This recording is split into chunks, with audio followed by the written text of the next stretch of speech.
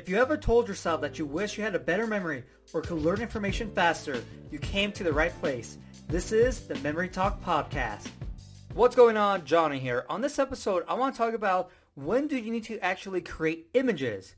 Now, you might be thinking, hey, memory techniques, you're supposed to create these images and stories in order to memorize them. That's true, but you don't actually need to create images from scratch. Now, let's say you're learning the presidents of the United States. So George Washington is the first president.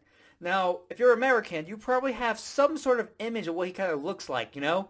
And so, if that's the case, you don't have to create an image because you already have an image for George Washington. Whatever picture that you have of him. If you're outside of America, you might not know how he looks like. So then, you have to change George Washington into images.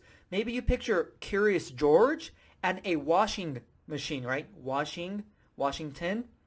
And those are the images you use in order to memorize Washington, George Washington.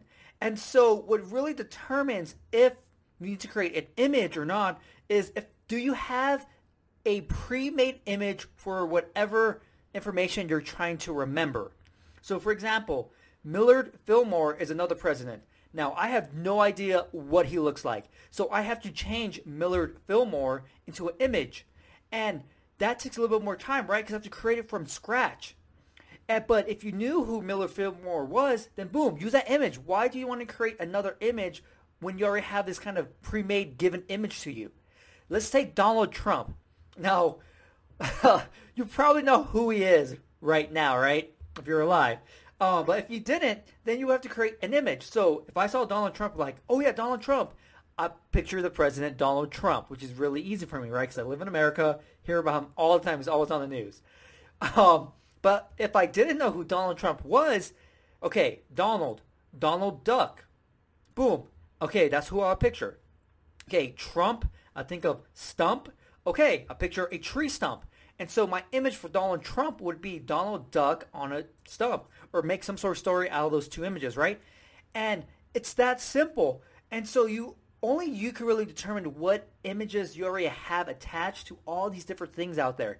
I can't really explain to you, hey, for an image like, or for like a word, or for information like this, you have this pre-made image for it. No, I don't know. And that's the great thing about everyone's memories and minds is that we all think differently. And so you might have all these images for a specific topic that you don't have to create images from scratch. And so you're going to be able to learn a lot faster.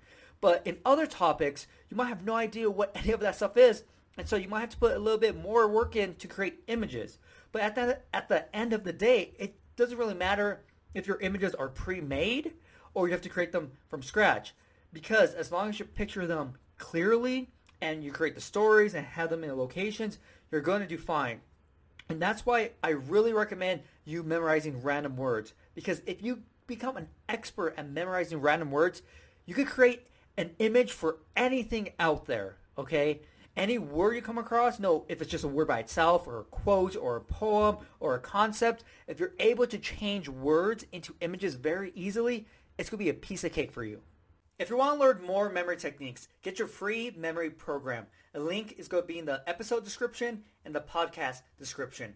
Also, if you haven't subscribed to my podcast yet, subscribe, share it with everyone, and if you have a minute, I would greatly appreciate it if you left me a review.